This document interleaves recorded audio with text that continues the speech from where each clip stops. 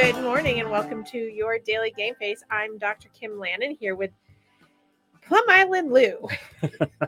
How you like that one? You just put your game face on. I did. Yeah. Why did I do that? Because that's what you do. I do. Yeah. Did I not have my game face on before I aired? No, we would just, show prep. Show prep. Oh, that's what we're going to call that. That's okay. what we're going to call Show prep. Show prep. Well, I'm having an eye drainage issue. Not that anyone needs to know, but okay, it's hot as balls, as I said when I came in today. I know that's a gross image, but nonetheless, it is so freaking hot out. And I have allergies again. It's endless. It's gotten worse as I've gotten older. Yeah. Is this a bad time of year or just a bad time? Or When do I not come in here and have a problem? That's true. But this started prior to coming in. That's the how studio show prep.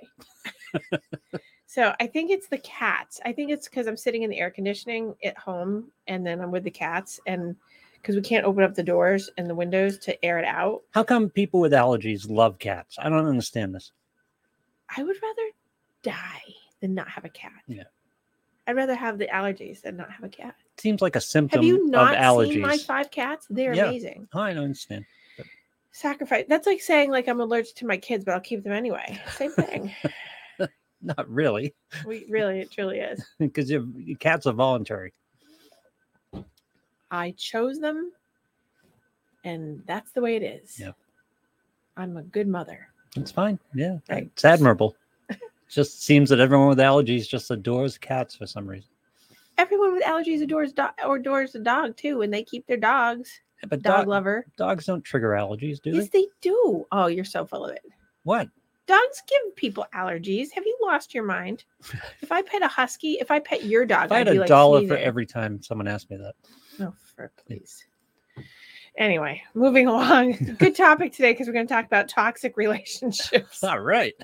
But that's not where we're starting first because, first of all, last week, thank you so much to Amy for coming in for Fitness Together and talking about nutrition and wellness and health and her business and her entrepreneurship and all those things because I've been trying to, keep on a theme of different types of businesses and people in business and women in business and so on and so forth. So she's an amazing person and the company's great and her life in general is out there in the world helping the community, making people better and their better selves, just like Michelle a couple weeks prior. Yep. And really quickly, Michelle will be, I was just on the phone with Michelle texting this morning, and we'll be doing 2 more shows together, one in August, coming live from, she calls it in a beautiful place in Maine.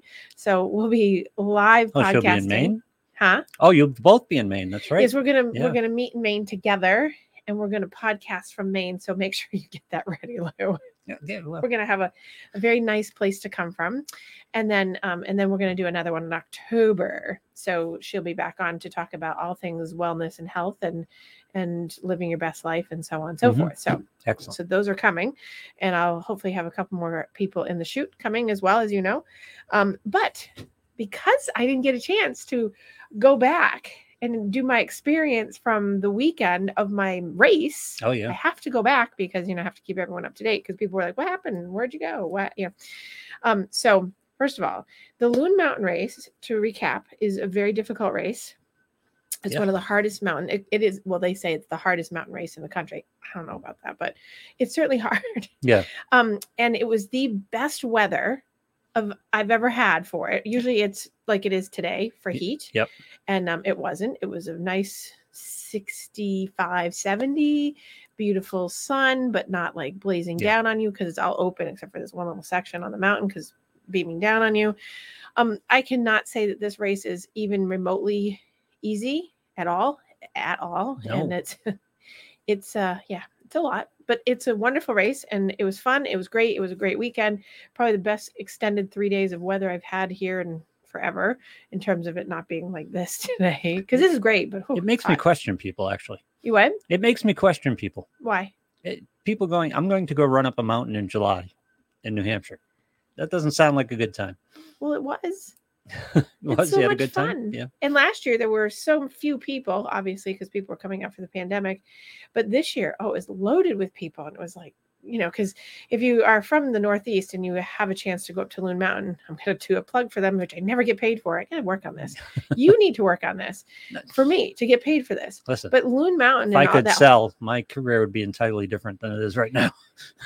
that whole place up there, it's the whole mountain biking industry, and I don't know if you know this, but the whole summer mountain biking industry up here in the Northeast has turned all the mountain areas up here into a full year event. So when you're not skiing, you're running trail races and big mountain races, and you're doing these bicycle treks that they've built these huge paths through the mountain paths, and which you can walk around while they're doing the biking. It's very cool. And I've been to Killington in the past couple of weeks, and Cannon Mountain and to Loon, and all of those mountains have these terrains, and I imagine most of the other ones too, but it's packed all the time and it's great. And I personally think it's wildly dangerous, but it's exciting to watch. And I hate biking, as you know, so you'll never catch me on a bike. But why? What's the story with biking? I thought I told you this story. I'm not sure. Well, I'll come back to that story shortly. It's related to growing up in toxic relationships. So I'll tie it in. Okay, great. So going back to childhood trauma. Exactly. Yeah. It was very traumatic. Yeah. But nonetheless, the race was great. The weekend was beautiful. It was so wonderful and relaxing, and other things in business. And it was, a nice tie. And you know how I don't ever just go and do something for just relaxation. It's always tied up in other things. Yes. But nonetheless, I know I've said that a whole bunch. John, who is my husband, he thought, let's go hike a mountain the day after, which is normal for us. But we usually try to pick, just a calm mountain and just kind of hang in there and just schlag along and do it, right? Yes. Because it's easy for me and for him. And I was fine. And so if you are not from the Northeast and you don't know about like all the 4,000 footer club people, like you have to go, and if you want to be a 4,000 footer club member, you have to be hiking consistently over X amount of time to collect all 48 mountains that are 4,000 feet and above, which we're working on. I shouldn't have been working on it on that day after this race on this particular mountain, which I will never do this mountain again. I say that, but I probably will. But here's the reason why. So we went to Cannon Mountain. Okay. Cannon Mountain is one of the steepest terrain ski areas in the Northeast. I think it has, I'm sure I'm misquoting this and someone can correct me. But it is the steepest trail that goes under this huge gondola. So John and I were like, let's just, is that up in Lincoln? Is that up in Lincoln? It's just past. It's up in the Notch. So go past exit 32. All right. Go past. So it's just a little north of. It's what's like the one across the street from our 15 place? minutes. It's next to Lafayette. Oh. It's next to Lafayette. Okay. Like right in the presidential range. What's the one across? Everyone that's listening is like, what is she talking about? What's the one across the street from our favorite place there? Is that Cannon? That's Loon. Oh, that's Loon. Okay. Wow. I'm not a skier. That's the one I raced anymore. The Loon Mountain race. The one right across the street. I rolled out of bed and ran up the mountain. Does not look like fun. Yeah. So Cannon's just up the road. So anyway, so we, it's fine. It's a normal mountain, whatever, but it's really steep. So yeah. So I will pass the longer version, but the longer version is that you could come down this one way. The guy was like, when you come down, go to this place called Lonesome Lake, which is one of our favorite hikes to go into and go out of from the base. Mm-hmm.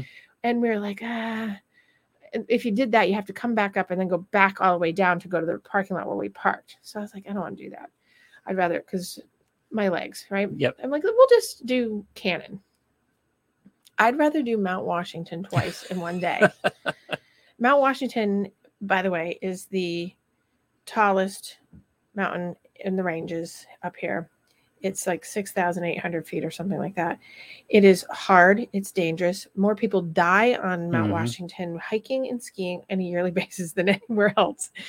And we hike it frequently. And I've never died. But people die of crazy things, just an aside. Like they take pictures and they fall over the edge taking a picture. That's one of the top ones that makes the list of the wall up there, how they died. There's a wall that says how they died, taking a photo, taking a selfie over the cliff, right?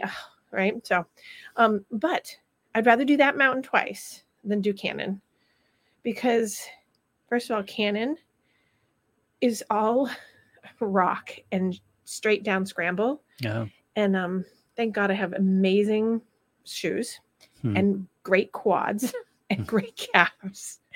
Was not helpful for my foot, but nonetheless, I still did it. So here's the story that is the funny part, and hopefully John's listening. If John were telling the story, you'd have a very funnier version of this, but I am not a John storyteller. But when I hear him tell it, I just want to pee my pants because it's so true. So I'm always ahead of John going up and down a mountain, like always. Yep. And sometimes really far ahead, and sometimes, I stay in earshot, but this time when we're coming down, he was a distance away. Yeah. And I hear him yell to me. And now there's hardly anyone around because clearly it dawns on me while we're on this mountain, no one's doing this because it's hard. Yeah. Right. So I hear him say, hey, I'm taking 2. So he's going to take 2 minutes because it's hard. Yep. And he's just taking a break. And I'm like, that's okay. And now it's a 2.2 mile hike down. We're a mile away. I'm a mile away at that point from the down. And I say, okay, I'm going to keep going. He goes, yeah, go ahead. Okay. So that roughly took me about 23 minutes to finish. And I scrambled down fast. I ran and because I wanted over because it was it was just straight down. It was so steep. I can't even describe. It was like worse than the loon. And it was all rock. And I was like, I'm going to die, and I actually had the WTF moment cursing at John going, why did I listen to him to do this mountain? Anyway, so I'm out of the mountain. I get out of the trailhead and I'm like, oh, he'll be like 5-10 minutes behind me. Nothing. 20 minutes passes. I'm trying to find him on the tracker on the mountain on the Owl Trails. Nothing. Finally, about 20 something minutes after I'm down and I'm like waiting for him at the trailhead, I get a text. I have fallen. Oh no. And I'm like, oh, great. And I thought I was kidding. Yeah. So. But now you got to go back up. So, so now I'm on fire. My quads are on fire. And I'm like, Argh. So I go back into the trailhead and I'm looking up going, oh God, straight up. And I'm thinking, where is he? Because he should be close to down. Yep. At this juncture. And so on the tracker, though, he looks so far, like he doesn't look anywhere in my vicinity. But, on those trackers, all you see is like green and mountain. And I don't know if you've ever looked at it and you're like, oh, I don't know where he is. Yeah. But in my head, as a weird moment, if you've ever seen Northwood's Law, it's kind of like, it's like that. It's that awesome show up here. Yeah. It's like, I was like, oh, this is going to be my opportunity to make Northwood's Law because I know a whole bunch of guys I can call and be like, hey, by the way, John's stuck on the mountain. Yeah. But I didn't do that. Anyway, so almost 40 minutes passes. And I'm like, oh no, there's something really wrong. Right. Yeah. And I'm like walking around, I'm looking from side to side. The mountain's big. He finally calls me. He's like, where are you? And I'm like, I'm at the trailhead. Where are you? He's like, I'm in the parking lot. Mind you, I had to wait for him anyways, because right before we started to climb down, I gave him the keys to the car. Oh God. The water and the credit card. Oh no. And all my cash. So I had nothing. And so so for the better part of 40 minutes, I'm waiting for him. So, of course, I think it's funny, and he thinks I'm going to be mad, which I was not, but I was, but I didn't really think he fell. I'm walking up to him in the parking lot, Lou, and he is covered from head to toe in what looks like he must have hit every tree, every branch, every rock, every mud puddle. I mean, so he fell big time. I think he bounced. He's gonna kill me. But see, this is what happens when your husbands you get injured. Like I just can't help it. I mean, he wasn't hurt, so I can laugh. Yeah. But the visual on this was like, oh my God. And not only that happened, but he cracked his phone case. Oh no.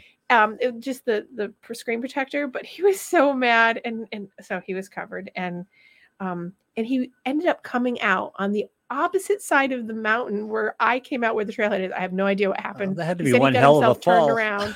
He ended up coming out in somebody's backyard. Well, so I had to laugh because I'm like, okay, Navy man with your compass that you were always with. So anyway, after that little experience, Yeah. he's like, he actually said, "Do you want to go hike more?" And I was like, "Have you lost your mind?" Because it was only at that time like noon, and we've already established that we've had a crash and burn. And I'm like, I'm out. Like, I just want to go sit by the river and have some sun. So it was very funny. And yeah, I was very sore for 3 days after that because my quads were engaged heavily in that little walk. So Cannon Mountain, for people that live in the Northeast, stay away from it. You are happily able to do it, and don't invite me because I added it to my list. Check, it's done, and I'm on. Someone's trying to come into our lovely studio. Yeah, someone's trying to come into our lovely studio. Did you lock the door? Accidentally, maybe. I didn't mean to. Well, good. It keeps them from coming in. So anyway, so it was very entertaining, and nonetheless, it was fun, but it was a funny event. And John describing his tumbling down the hill and explaining the different branches and debris on him is quite funny. So at some point, I'll have him tell you the story. But I'd love some video in that fall. But I wasn't there. So it was, and I'm so glad that I wasn't there, because I'm just glad I wasn't there. And I'm also glad that I actually decided not to go back up into. First of all, you'd have freaked out. Secondly, you've laughed your ass off at him. So that wouldn't have helped the situation at all. Right. It would have been very bad. So by the way, I saw a bear. Oh, did you? As I was coming down by myself, a bear was walking, like paralleling me for a little bit. And everyone's like, "Oh my God, weren't you scared?" No, not of the bear we have up here. No. If I was out in Montana, that would have been different, a little grizzly, but we don't have that issue here. And the fact that, by the way, not for nothing, my lovely area of my neighborhood, we've had multiple reports of bear, and I have not seen them yet this year, but they are all over my area of town. Huh. So, brown bears, right? Huh? Brown bears, right? Yeah, brown. Yeah. They're not particularly aggressive. Nope. No. They're not gonna. They just don't do that. Yeah. They're looking for food. Yeah. That's it. Very sweet. They'll have little cubs right now. So if you're always ahead of John, why did you hand him all the stuff? Well, I didn't think it was going to be like that much distance between us. Yeah. I thought, it's kind of like I just didn't want to have it all hanging on me. So. Do you normally do this, or? I usually don't hand everything away. Yeah. But I usually don't hand it all, but I could tell that it was going to be a problem in terms of hiking. And he had a backpack, and he would sit here and say, "She doesn't carry a backpack because she's a princess, so I carry it for her." So now that's what he would say. So I'm just outing myself right now, because he calls himself the Sherpa. Yep. And he carries everything. That's why he was a cabana boy when I first met him, and then when he married me, I said, "You're a cabana man." Mm-hmm. So he graduated. Yep. These are all his jokes that I'm giving, and I'm fine with that. So, but I will never do that again. The backpack may have contributed to the fall. What was in the backpack? No, that is not. Oh, try to blame it on me. No, I'm not trying to blame it on you. This will be a good segue into toxic relationships. Blaming the other person. I'm not trying to blame it on you at all. Mm-hmm. Just doing forensics on the accident. Forensics. Yeah.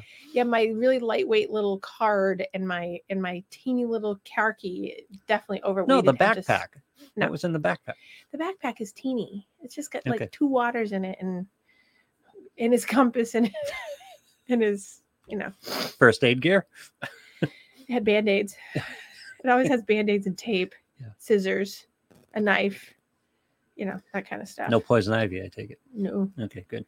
No, but I've decided that I won't be doing that again like that. I will be carrying I'll usually carry like some of that stuff. But so I did carry my phone. And if you're looking, I also hit rocks on the way down because it was so steep, and I cracked my phone screen.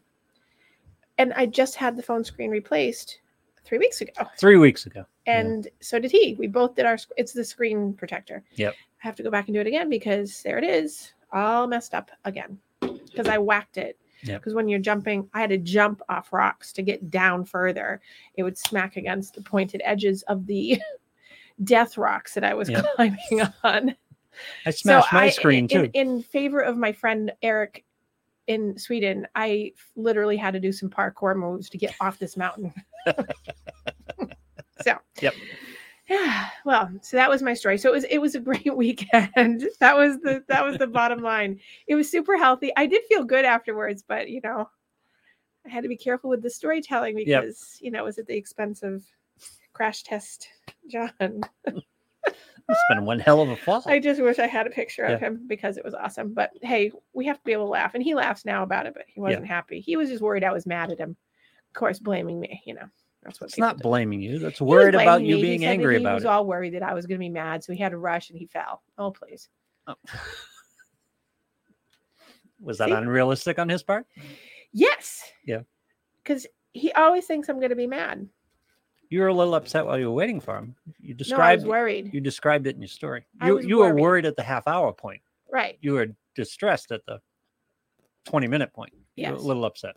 Well, I was like, what the hell? Yeah. Like, where are you? Like, you weren't that far behind me. You stopped to pee. I mean, imagine that's what he did. That was his 2 minutes. That's what occurred to me, too. That's what he did. I'm sure that's what he did. Yep. I mean, there were little kids doing this. As we were coming down, there was like a 6-year-old going up. And I was like, oh, good Lord, this poor girl. Yeah. She doesn't know what she's in for. That's right. They're pliable. And Dad was like, this is her 11th 4,000 footer. And I'm like, oh my God. They're doing 48 and they'd already done one the day before. I was like, good Lord. Yeah. So good for them. I love by the way, there's a good partial segue. I love the fact that there's so many families out there hiking these mountains that you wouldn't think that, you kind of look at people sometimes, you go, oh, they would never do that. And then you see those, you would think would never do that out on the mountains. Mind you, there was a family and 2 of the women in the group had flip-flops on doing this. That I don't recommend because you'll break your ankle because those mountains are not conducive for flip-flops. Yeah. And some of them still have snow on them. So, just saying, flip-flops are not your friend, but I do see women and sometimes men going into the woods with flip-flops on. And I'm like, this is not a good thing. It's just not But a smart. good pair of shoes that you have to wear on these mountains are anywhere from $200 to $500. So, people don't want to do it or they don't realize. I think people don't realize, like the man who died on Mount Washington a couple of weeks back from here in the area, he was an avid hiker, but he wasn't prepared for the snow. Yeah. And he ended up having hypothermia and passed away before Northwoods Law got to him. Yeah. So very sad. Anyway, also, just so you know, I'm going to be a news person this morning. Yep. Did you know that Plum Island, where you reside, don't go in the Merrimack River right now? Yeah. Because they're dumping raw sewage apparently. CSOs, yeah. There's all kinds of gross stuff. So be careful. Don't let your dog in there because it'll make it sick. Yeah, this one was a particularly bad one too. Yes. Yeah. It's disgusting. Yep. So, okay. I was wondering where more people died. And more people die in Mount Washington than the Merrimack River. I'm going to say Mount Washington, but it's close. Mount Washington's very dangerous. That's why I like to hike it. The river is very dangerous. Does that make me apparently. Strange that I like to hike the mountain that people die on? No. No, a lot of people hike Mount Washington. Yeah. You got to just be prepared. You cannot go hike any of those mountains up in this area. That's not like a little ski trail. Yeah. It's serious business. So if you need to bring water and food and hiking poles and sometimes rappelling gear and whatever. And quite frankly, if you're a hiker and you're trying to be a hiker here and you want to go out in the world and like do these things, don't bring your dog. Bring your dog if your dog is used to doing this. I can't tell you how many people I've had to stop and give my water to because they didn't bring any for the dog because they didn't realize, or they didn't bring food or whatever. And the dog is like done and they can't finish. We've been on Mount Washington and we had to like help a team of people that had brought their very old dog with them up this incredibly hard mountain, and the dog had given up, and we had to help the dog the last 0.2 miles, which is the hardest part of it. Yeah. And all these people rallied around to help. And then they were like, yeah, we're going to walk back down. I'm like, no, you're getting in the van and taking this dog back down. And me, I'm like, yeah. But I wasn't the only one, thank God. So a whole bunch of people said, I'll give up my seat to get, because you can drive down that road. And so people gave up their seat to have the dog go down the mountain instead of having this very old dog go down the mountain, because he probably would have died. So, if you don't have a young, spry dog that is used to hiking a 4,000-foot mountain that takes 5-6 hours going up, let alone come down, that's not a place for your dog. Just saying. And what's the age appropriate level on this? How old was the girl that you said you just saw? 6. That's normal. Like having kids do it. Like, I mean, little, like you see a lot of people hiker with backpacks with little kids in it that are not walking. They're just having the kids, but 6, 7 years old, 8 years old for that kind of mountain. I think the little girl that I saw on Cannon was a little too young for that level, but because she was struggling, she was at the first half mile mark and she still had the whole thing to go, and she hadn't even hit the bad stuff yet. And I didn't want to say anything. I'm like, oh. So what happens when the kid gives up? I mean, when a kid what? When the kid gives up. I mean, talk about the animal giving up. What happens when the kid says, I'm done? Then you got to lug them. Yeah. Mm-hmm. That doesn't sound like fun either. And the guy that I saw with that little girl had no backpack for that. Yeah. And she was a good sized kid. Sure. You know? She was in shape, but she was not going to be, she's not somebody who could just carry. This was not a mountain for carrying. Right. She had a backpack. Yep. Like a baby backpack. So, all right. So topic for the day. Yes. Even though probably not the best thing of me laughing at my husband for falling. Probably not nice. See, I'm going to laugh. Okay. So talking about, you know, how 2 weeks ago or 3 weeks ago, we talked with Michelle, and Michelle was talking about, you know, sandboxes. Yeah. And, well, it struck a chord with a lot of people and how, yeah, that's such a great metaphor. And now people are using it for lots of different things when they describe it to me, because they listen to the show or they come in, and I've had a couple of people talk about like they've built themselves a sandbox sense as a metaphor for themselves, a legit sandbox. And, and clearing out their sandbox and whatever. So, but talking about like toxic people or toxic relationships, I think is super important, because the pandemic has separated a lot of people from toxic relationships, yet it's also created a lot of toxic relationships because people have had to stay with people that are not so healthy. But it's more about really talking about what are the nuances of understanding kind of the relationship you're in and what constitutes unhealthy, toxic behavior. And maybe if we get to it, what you do about it. I mean, that's always a good key, but it's about like kind of knowing, like identifying your sandbox. Like, so who's playing with you? Who's in your sandbox? Who are you holding court with? Who are you doing your things with? Who's your friendships? Who are they, you know, from little kids all the way up to adults? Like, and how are they impacting your life, you know? And because time is so of the essence. So, you know, I'm getting more and more of the mind, especially in the last couple of weeks, of really time is so important that picking who is in my sandbox is so important. Instead of just allowing everyone to be in it and treating me any old way, you know, so I can use that as a personal reference. It's not okay.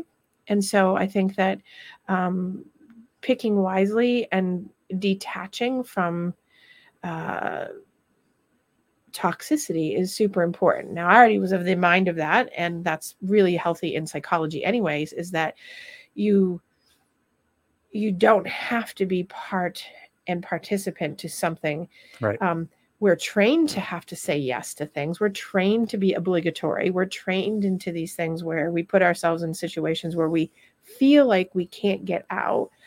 But that's just a thought process, like we talk about. It's a thought that leads us to believe that if we don't do it, we're bad, or someone might not like us. Right. And you know what? At the end of the day, if someone doesn't like us because we set a boundary, or because we don't allow someone to treat us poorly, or we don't allow them to abuse us, I guess then they shouldn't be in your sandbox. Right. So, and I think a lot of people who come in for help in general in psychology are looking for how to clear their sandbox, because it's often, you know, people who are around them. It's relationships, it's in business, it's family, it's friendships, and people who are impacting that person as either one individual or groups of individuals that are not healthy. So a whole family can impact you that's not healthy, and you've got to like kind of push them aside and say, I'm taking a break. Or work friends or work members, you know, that are constantly at you saying like, come on over to the pool, come on over to the pool, come on. You're like, I don't want to come to your pool, you know, let alone your sandbox. So it's about really understanding what constitutes a toxic relationship. So what do you think? Like, just thinking about life, what do you think would constitute a toxic person in your life? Like a characteristic? Just negative all the time. Okay, so someone who's negative. So someone who's like your social media feed. Right to social media. No, well, yes. So yes. Everyone's familiar with that example. If you have a person in your life that's like a social media feed and just always bringing you toxic stuff. Right. Yeah.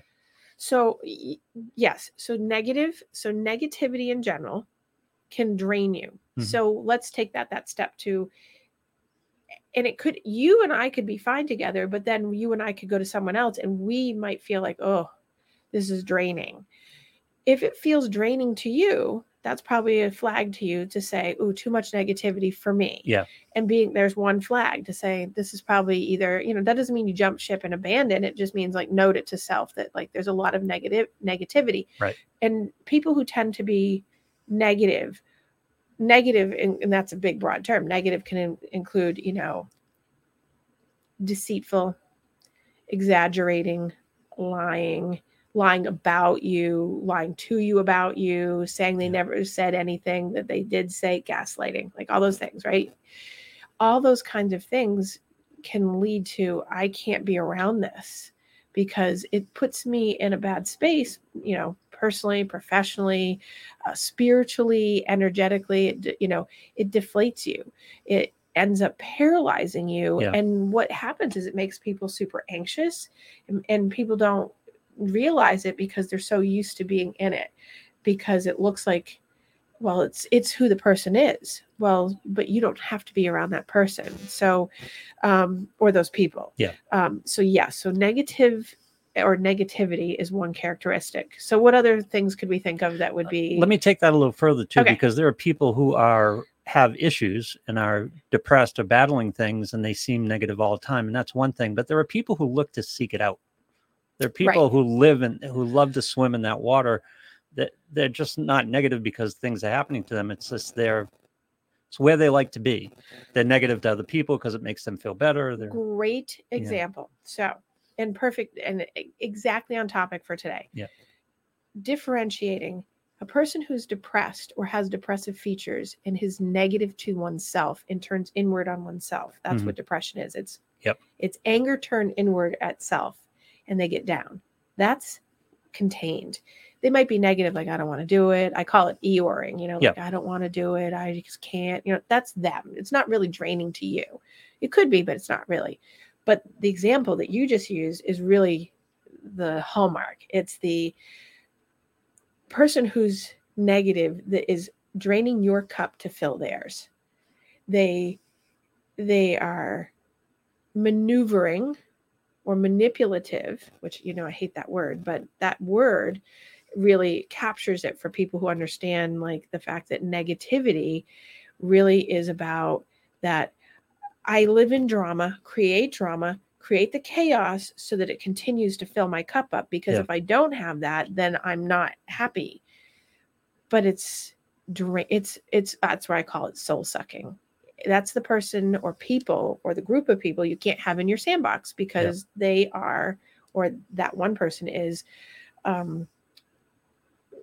replicating this over and over again. And it doesn't have to be enabling them. It doesn't have to be directed at you specifically. It's just they're looking for around you. Yeah, they're looking for chaos and conflict, and it's just confronting everything. Confronting everything, complaining about everything, exaggerating about everything, lying about things, denying something that just happened in front of witnesses. That's a big one. Like, it didn't happen that way. This isn't really how it happened. There's so many examples. Trait number 2. Yep. Don't take accountability for their own part in whatever's going on. Right. Always your fault. Exactly. So turning it on. Yes. Ooh, look at you. You're like right on point today. So yes. So we take that first part, and then it's a person who, if you call it out, for instance, so if I, as a person in psychology, call it out, I get a little bit different response because I'm in a different professional environment. If you call it out personally to person, you will tend to get what you just said is, but you. Yeah. But you did this. Why are you being so dramatic? Right. You did this and you did that, so that it deflects away from, because what happens is, this is the old thing about ego. If you're called out for your crap by a friend or family member, and it's too hard to take on your ego, you will immediately flip it around and find something, even if it's untrue, to point towards someone and say, yeah, but look at what you did. Because if you have, especially have an audience, yep. and most people do, they find an audience to make sure there's at least one or two people around to hear it, so that they feel validated and self-verified that, right. well, if I say it out loud, I'll at least have some ally that will be like, oh, well, did that happen? Did he do that? Did that actually happen? Right? Yep. Instead of it being like, well, you know, there's a credible person in the room that's healthy and saying like, that is not what happened, or that is not going to be how I'm going to act. And being able to step away. It's hard sometimes when you're in the midst of all that craziness. Yeah. It's very hard to walk away sometimes when the negativity is over enveloping, and no matter who it is and how old they are, and they engage you and they pick at you, like they poke the bear, and the disrespect, because they so badly want to create the chaos because that's what they live in. Yep. And without the chaos, they don't function right. So people often will say to me in my office, like, well, why would I do that though? I'm like, because that's what you know. If you go back and you look at your histories, to get your way, it's a coping strategy to get what you want, to get people to stop, to get people to give in, it's a way to just be like, ugh, just take it. So you've learned, that person or people have learned how to be super negative, super toxic, and manipulative and gaslighting and all these other things to get you to do what they need. Yep. And that is really common in a lot of relationships. And I'm not just talking like romantic partnerships. I'm talking about friendships and professional relationships. This is super common. And that's why I said, since Michelle's time with me, we were talking about it because we already knew this, but we've really talked about it more and more. And I'm like, oh my gosh, so many people were so touched by that show that they've commented so much on, like, I got to clean out my sandbox, because they realize that, oh my God, there's so much of this around me. And go back to your social media. Just in the past 3 days, I'll say the past 4 days, I've seen 4 or 5 examples of where I'd be like, wow, there is some crazy, insane stuff going on around stuff. So for instance, personal story, I'm on a regular feed that has to do with just like the area of a place that I go to in Florida that I love, right? Mm-hmm. And I follow the feed because they have really cool stuff going on. They alert you to whatever. And occasionally that feed will throw in like an event that's going on that I don't like or whatever, and people don't like. So of course, because it's a general feed about the place. And so people didn't like the thing that was posted, and some people thought it was great. And so, you know, people put up negative things about it. People put up positive things about it. And I just put an emoji that was the vomit emoji. I didn't participate with words. I just went, ooh, vomit. Yep. Right. Because, you know, and the amount of, you know, it's just an opinion, right? No words, just like, ugh, yuck. Yep. The amount of flack from one person that came back because it clearly pushed her buttons, and she went after she must have gone through 400 people on this thing and went after all of them. It wasn't just me. But my comment, instead of, I was thinking sandboxes, right? Because she's not my sandbox. She's just nobody that I know. But my comment to her was when she said, you know, well, then if you don't like it, blah, blah, blah. She was nasty. I said, thank you for enlightening me. That's all I said. Yeah. Because I'm not going to fill up her cup, but I also wasn't going to just sit. And I could have just sat, but that one I had to, because she was so toxic, and I wanted to make sure she understood that.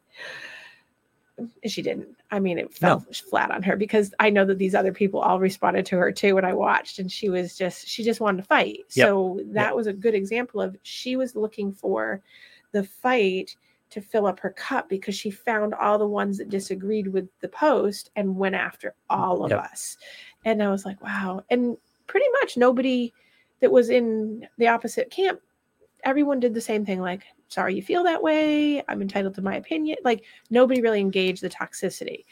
Whereas in other things, I've seen some really deep engagement, and it's not worth it. Like, you know, we've talked about social media has such a place where you hide behind the wall of this. Yeah. And people think that they can just say whatever they want. But mind you, when you say those things, people do go up and look your profile up, then they attack you for stuff on your profile. Like, you know, It's a fantastic social psychology experiment, which is why if you go to my page is essentially my business page, right? I mean, I occasionally post up like some pictures from like my family events, whatever, but that's kind of like, it's my life. I'm very open about that because I don't have anything, I don't put specifics up, but it's nothing like, I don't talk about anything. It's puppy dogs and rainbows and kitty cats, you know, it's not like anything big, but you get so many people that are out there looking for the engagement of the sandbox that's toxic. Yeah. And so to your point, I think social media is part of the problem there.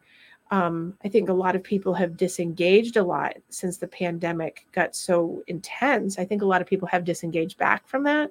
I don't see it quite as often, but when I do, it's super intense. It inflames that need for people to say, look at that mess over there. I'm not so bad. Right. Well, yes, because it's a social comparison point. I'll give you just brought up on social media. I'll give you number 3. Okay, wait, really one quick. Yep. So that just so you know, I have a couple people texting me saying that they don't see the show. I just wanted you to know that they are saying no show, but I know that some people can see it because I have people saying hi. Okay. So I just wanted you to know. I don't know if that's a technical issue and if we're not really live, but I just wanted you to know. I'll check while we're chatting. Okay. So go ahead. You were saying your third point. Number 3. Yes. Lack of ability to understand that there's other perspectives than theirs. Right. People you cannot disagree with because it immediately turns personal. Exactly. Yeah. Right. You can't. Right. Oh my gosh. You can't have. I mean, social media has exacerbated this to a great degree, but there are people have different paths. People have different ideas. People live different ways. And by the way, they can be totally wrong, and it's okay. Just keep walking. Right. Right. But people can't live with that because when you disagree with them, it's a personal attack on them in their mind. So they turn it as personal retaliation. So every disagreement becomes personal battle. Well, so that's a cycle. So that's a very prominent social psychological phenomenon that there are some people who are so entangled and enmeshed with their ego, right? For lack of a better way of putting it. They're so wed to their own reality that they believe that their reality is everyone else's too. And when challenged, I say loosely, when confronted or when and not even like confronted like aggressively, like just being like, I disagree, that disrupts the ego so much that the person becomes combative, belligerent, mean, toxic, because they're like, how could you not believe? I mean, not getting into politics, but just that's a great one to, someone who believes that we politically disagree. What? We politically disagree to some degree. We do. Yeah. But it's okay. But right, because I think we respect each other's opinions. And we also, I think we also see validity in our opinions. And also we know that there's more to us than just that. That's just a topic.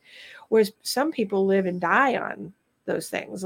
But your disagreement with me on an issue isn't an attack on me. Right. But the psychological phenomenon of it is that if you're disagreeing with me, you're saying I'm bad. Right. Exactly. You're saying that I am wrong. I am stupid. Whatever. It's the person's narrative perceptually that goes on in their head that triggers that. How dare you? I mean, I won't identify who they are in my life, but I have family members that very specifically, you cannot have any conversation and disagree because immediately the Scud missiles come. Yep.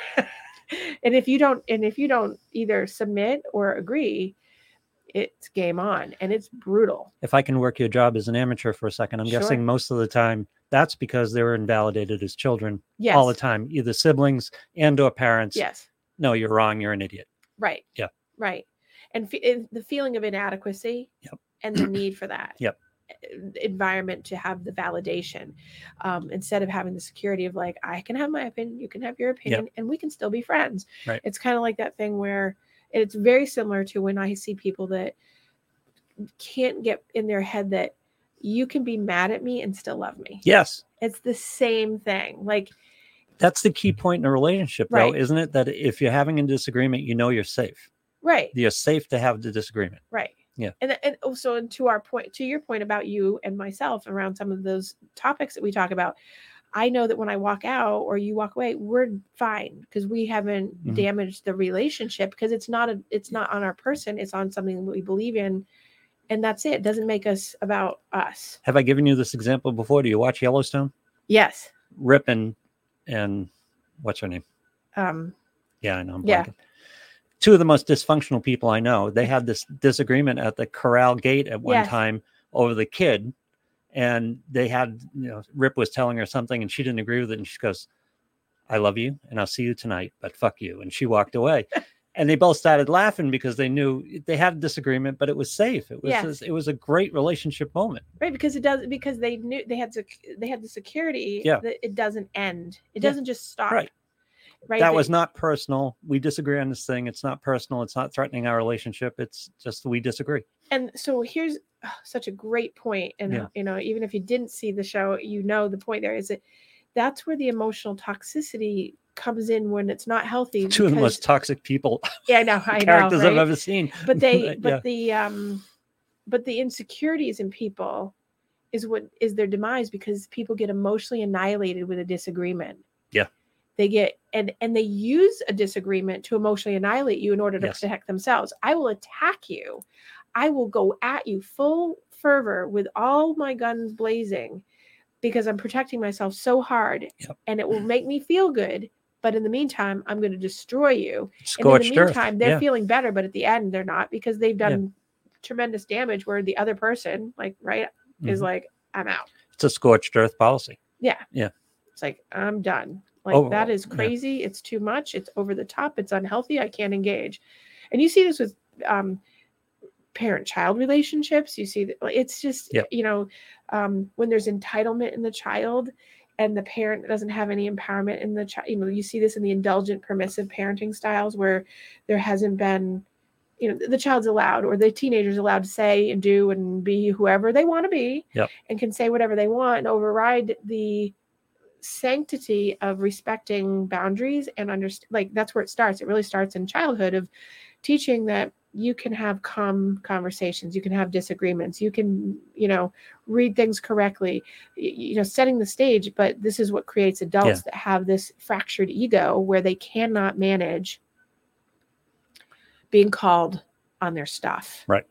Or even someone just saying that's not true, or that's not the way it is, because the person's already so flayed open emotionally that they just have to attack. And so those are people you just can't have in your sandbox. And unfortunately, sometimes you lose a group of people because of that in your life, because of one.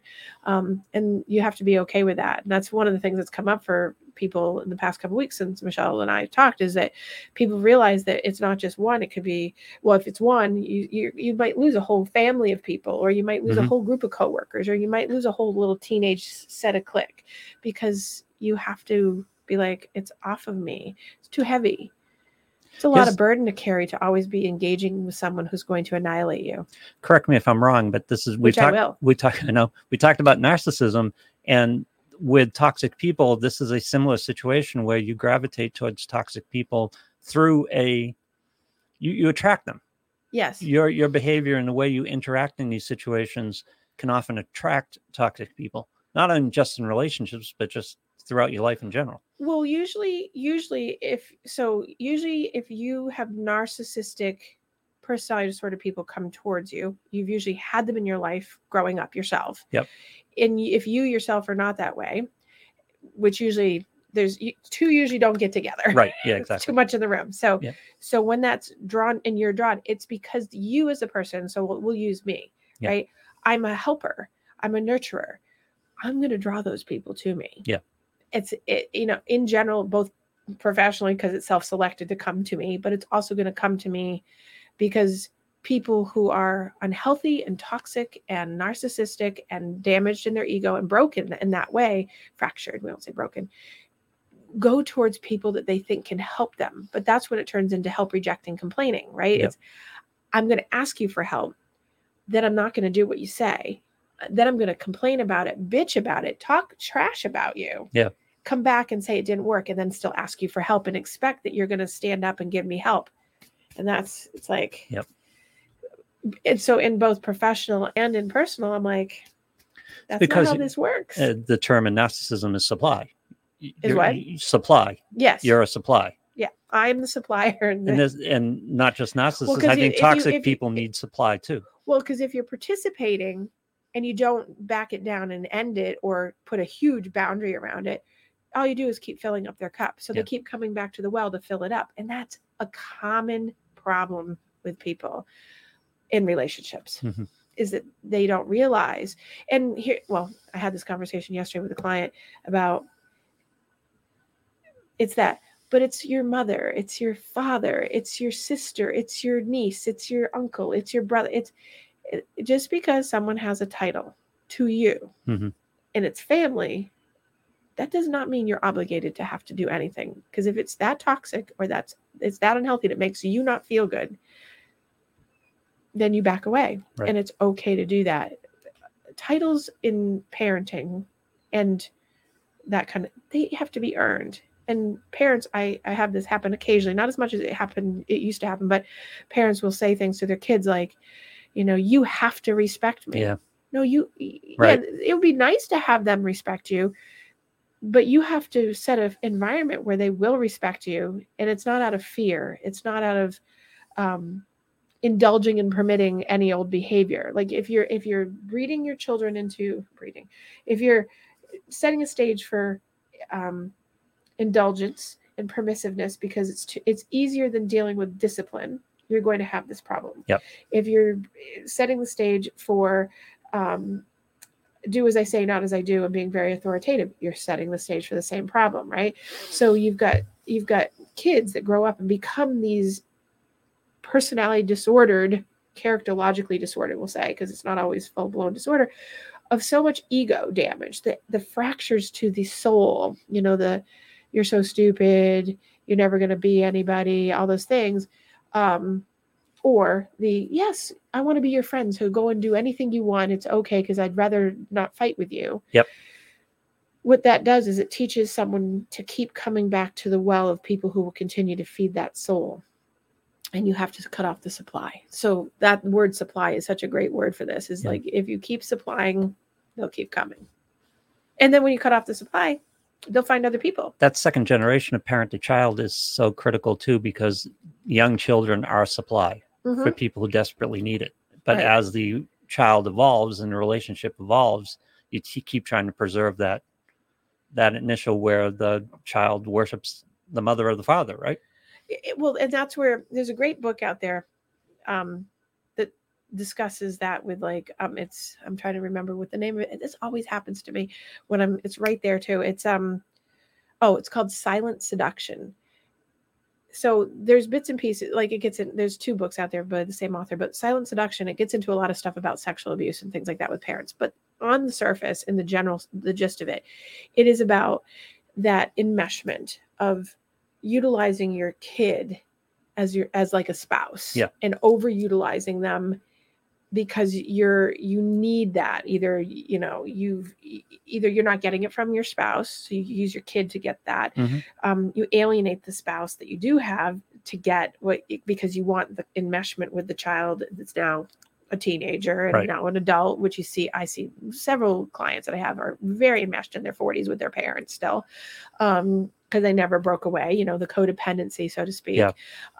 You have those particular issues, but that book, Silent Seduction, is such a good book around just understanding the toxicity of the need of an adult who's damaged and then has additional damages and traumas that then wants to keep their child close so that they always have them, so that it fills that need. It's another type of toxicity that's so sad, and utilizing them as a go-to for that. It's difficult, even under the best of circumstances, that separation point between parent and child, and it happens in the teenage years, and then obviously it happens in the college experience and in post-college. That's tough for parents, even in the best relationships. Right. Someone who needs that supply from the child, it's particularly tough for them. Exactly, which is, you see it a lot with kids who end up, not all, but I see it a lot with kids who end up, they want to go to college and they don't go to college, but they go to college locally because there's something that happens there.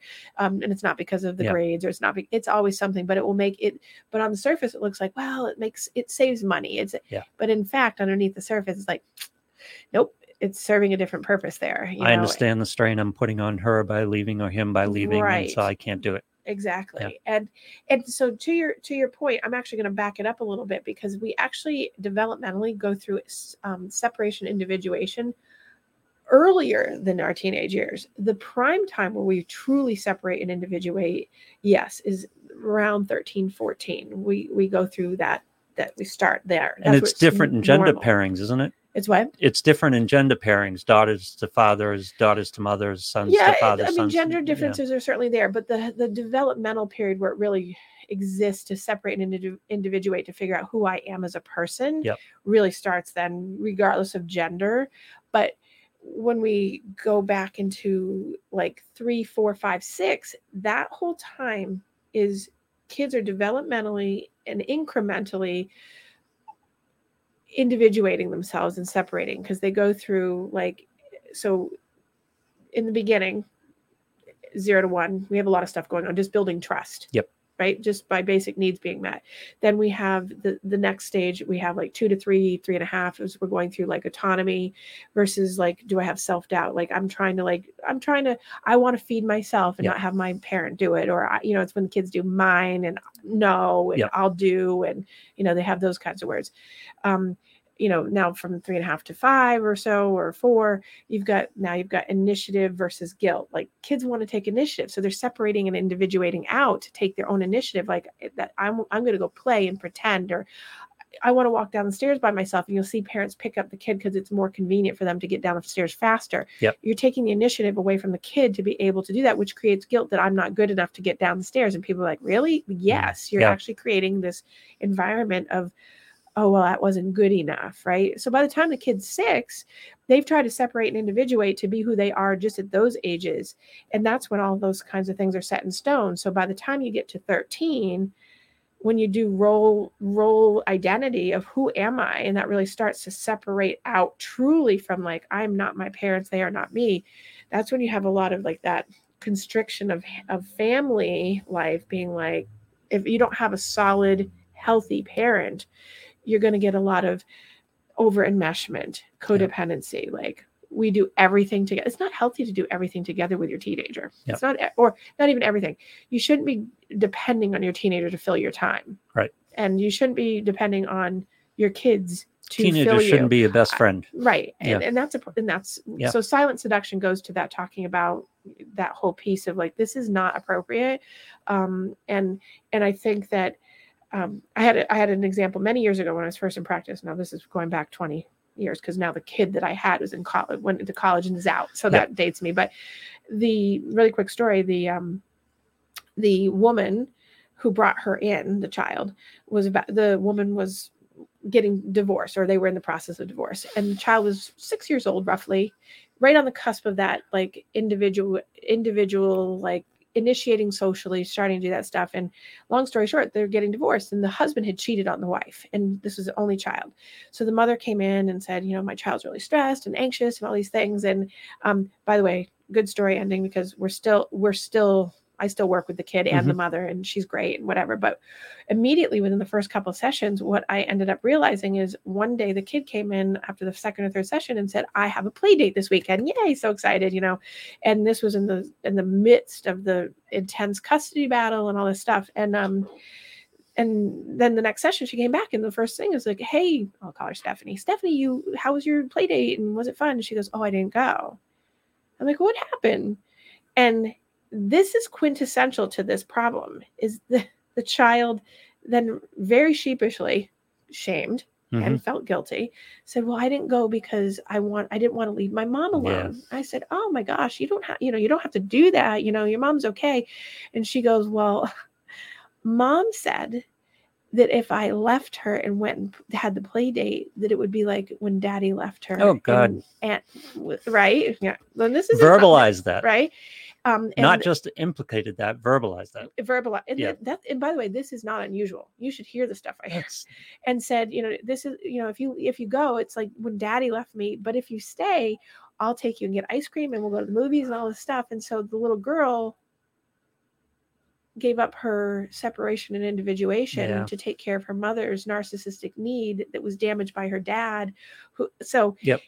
That very innocuous looking thing that had I not prompted, I would never have known. And so immediately that's not innocuous at all. Mom. What? I don't, that's not innocuous at all. No, but it would have been innocuous because no one would ever know other than she just didn't go to the play date. Right. Yeah. So of course, me being the doctor that I am, I went out to the lobby and said, "Hey, can we talk?" And she knew. She was like, "Oh, I'm in trouble." And I'm like, "No, you're not in trouble." And I came in and I had the little girl go out and I said, "We have to talk about this. This is really unhealthy and damaging, and this is what it sets up for." And to my knowledge, like that never happened again. It corrected quickly because I was like, it's super damaging. You cannot say those things to her. Well, that's a traumatic period. She was weakened. It could have happened. It could have been, I mean, sure, but to put on your kid, right? Yeah. That if you leave me, it's just like Daddy. And this kid knew way too much. Like she knew that the dad had cheated. Like it was bad. Yeah. And so again, boundary crosses and indulging the child, wanting the child to be your friend. Now that's at 6. Imagine, a 14, 15-year-old kid who's now having to take care of a mom or a dad that is in need and fill their ego up. And that goes into the 40-year-old that I work with that has the same issue going on with his mom that gets in the way of his marriage right now because the mom is constantly doing that, but it's been going on since the teenage years. And now the wife is like, what is going on here? Your mother is constantly in our relationship. So in that way, it's toxic in so many ways. And that's a sandbox that's hard to clear because you got a very tight relationship that's unhealthy. Let me ask, only son? No. The other son lives all the way across the country for a reason. All right. Yeah. Right? Yeah, smart. Yeah. And we talk about that. We talk about there's a reason why brother went across the country, but he's never identified that that's why it is. He only comes once or twice every couple of years to see her. He may not have self-identified that's the way why it is, but it's clear to me. It's a factor, sure. So there's lots of different examples that you can think about, and not every relationship, certainly, when we talk about this stuff, I talk about it because I'm highlighting things that are really out there and it may touch on somebody's heartstrings of saying like, oh, wow, I do have that. And you feel guilty. Like, I just can't let go of that relationship because I don't want to hurt their feelings or whatever. But sometimes at the end of the day, you have to preserve your sanity. And if you come away feeling like I got to not be around that person or people, and I've told you before that I have many clients who have had to say like, I'm out on some family members. I personally have to be like, if I spend time with certain family members, it takes me weeks. Not anymore. It used to take me. Now it's like, whatever, because I'm totally different. But back in my 30s, it would take me weeks to recover from an overnight at said family's house with a bunch of people. I'd be like, this is insane, because it would drain me, because I'd always have to be, it was like I always had to have the boundary up and be like, this is unhealthy, this is unhealthy, this is unhealthy, and bite my tongue. Let me ask you about that aspect of it though, because with every problem, we talk about relationships, interpersonal relationships, even your own issues, you have to take your own part in them. Right. So how do you identify between, for example, me personally, I'm very conscious of my mental energy and I like times of peace. I go through the day, want to go home, have peace, set it down. That's part of me. I may be a little strong on that. So just because someone doesn't share those same types of values with me, how do I know whether it's toxic or how much of it is my part? In other words, people are different. People approach life different ways. Right. Well, so yes, but if you want to go home and have peace and you're living with someone, I'm not saying you are, but if you're living with someone that's making you feel like you want to run, or making you feel not peaceful. And I'm not talking, everybody has their tumultuous stuff, but I'm talking about like consistently and not feeling good and all those things. That's where you have to say, this is not my sandbox. Yeah. Right. And it doesn't have to be right or wrong. It's just incompatible. It does. So if you're feeling that way, regardless of whether or not someone else is saying, well, that's not right to feel that right? Or so you can't take away someone else's experience. No, but we're labeling someone as toxic. It might just be incompatibility is more than right. fault. So if you're right, so incompatibility with you, right? So two things. It could be incompatibility in a relationship like that. Mm-hmm. My experience anecdotally is going to be that it's not necessarily incompatibility in these situations. It makes it incompatible because the other person's so unhealthy. Yeah. If you're healthier than the other person, that doesn't mean you're not compatible. But when it gets to a point where you're healthy and the other person's so unhealthy that you start feeling unhealthy, that's a problem. And that's in anything, right? Yeah. So if you're, whether it's, your husband, wife, sister, brother, other, right? It's about, if you're struggling, having the cognitive thought process, I am healthy. I know this was crazy. I know this isn't right. All these things. And you have to constantly keep doing that while the other person keeps being like, or they go through the honeymoon periods over and over again. And there's looping or, oh, I'm so sorry. I love you. But I guess my point is, what if that isn't the thought you have, that I'm right, I'm in a good place? If you're thinking I might be oversensitive to this, but that's what you have to do. So you have to. So I'm giving the generalized pieces, but if you have to go inward and say, and if you have a good confidant friend, you have to self-assess, right? You have to self-assess. You have to go inward and really look at it. And also, if you have a good friend who's not going to just blow smoke up your butt and say, hey, from an outsider's perspective, I really need you to be honest. Like, I'm fortunate to have a couple like great friends that are like, you know, I'll be like, hey, what do you think? They're like, I'm doing a lot of right. So I can say I can say that I have like a great friend in Florida that like got great self-observance with herself and me. Mm-hmm. And we are very compatible around our thought process, and she sees what I see and I see what she sees, kind of thing. Yeah. And we always just do a check and balance. And so if I say, here's the scenario, she'll be like, hey, she'll always say, here's a different perspective. Like, so she plays and then usually we still come to the same thing of like, sandbox needs to be emptied. But the perspective of the really toxic person will be that the other person is toxic. So you have to self-assess. You have to understand. And that other person might think that you're toxic. Absolutely. Right. And that's fine. Yeah. And that would be even more case of being like, wow, we both think each other is toxic. So we definitely have to empty the sandbox. Yeah. And you have to be okay with that. So like strong egos are able to look at that. Strong egos not being, narcissism is a weak ego, compromised ego.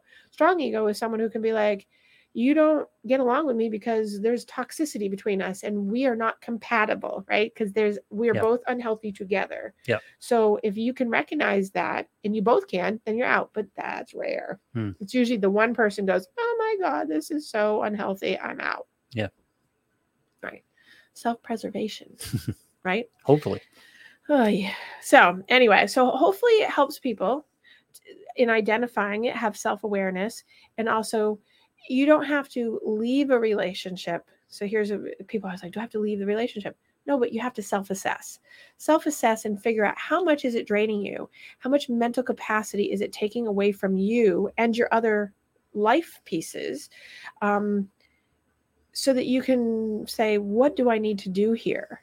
And then that's where the empowerment comes in of like allowing yourself and giving yourself permission to say, I can't be around this. Yeah. Or I'm going to be around it, but this is what I'm going to do to be around it and try.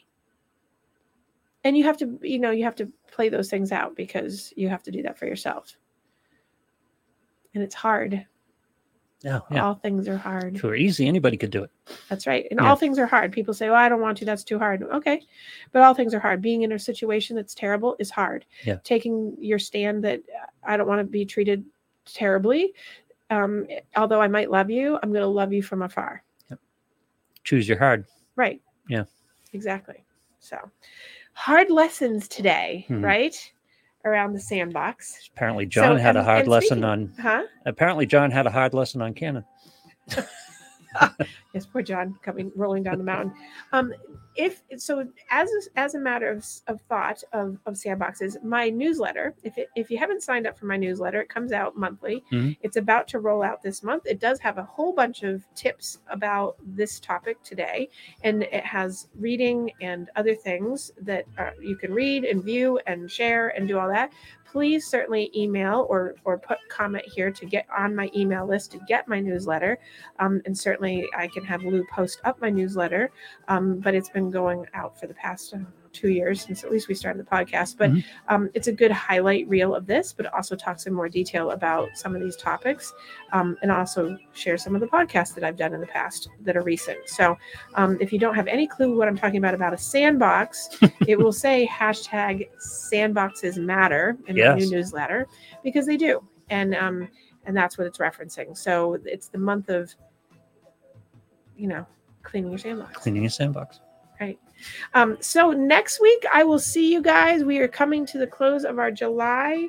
It's so crazy. People are like, summer's over. No, it's not. So, but we will have a hopefully great show next week. I will have a great show next week, but we may have a guest. I'm not sure yet. I'm trying to build her confidence to come on next week, so I won't even say. Another one who's afraid to come on? Well, I've asked multiple people, but they want prep. It's so easy. I know. Yeah. I know. Yeah. Just come chat. That's all I say. Yeah. So I even have people that don't do any of this kind of stuff for a living that just say, I want to come chat. I'm like, well, it has to kind of be relevant to health and wellness, but nonetheless. But anyway, so you guys all have a fantastic week. Pray for my hiking adventures this weekend, that no one falls down a mountain. Yep. John doesn't fall off the mountain. No more of that. I have my keys and water and money on me when and if he does. That's what happens when you take a Navy guy to the mountains. Right. So, all right, you guys have a great week, and I will see you later.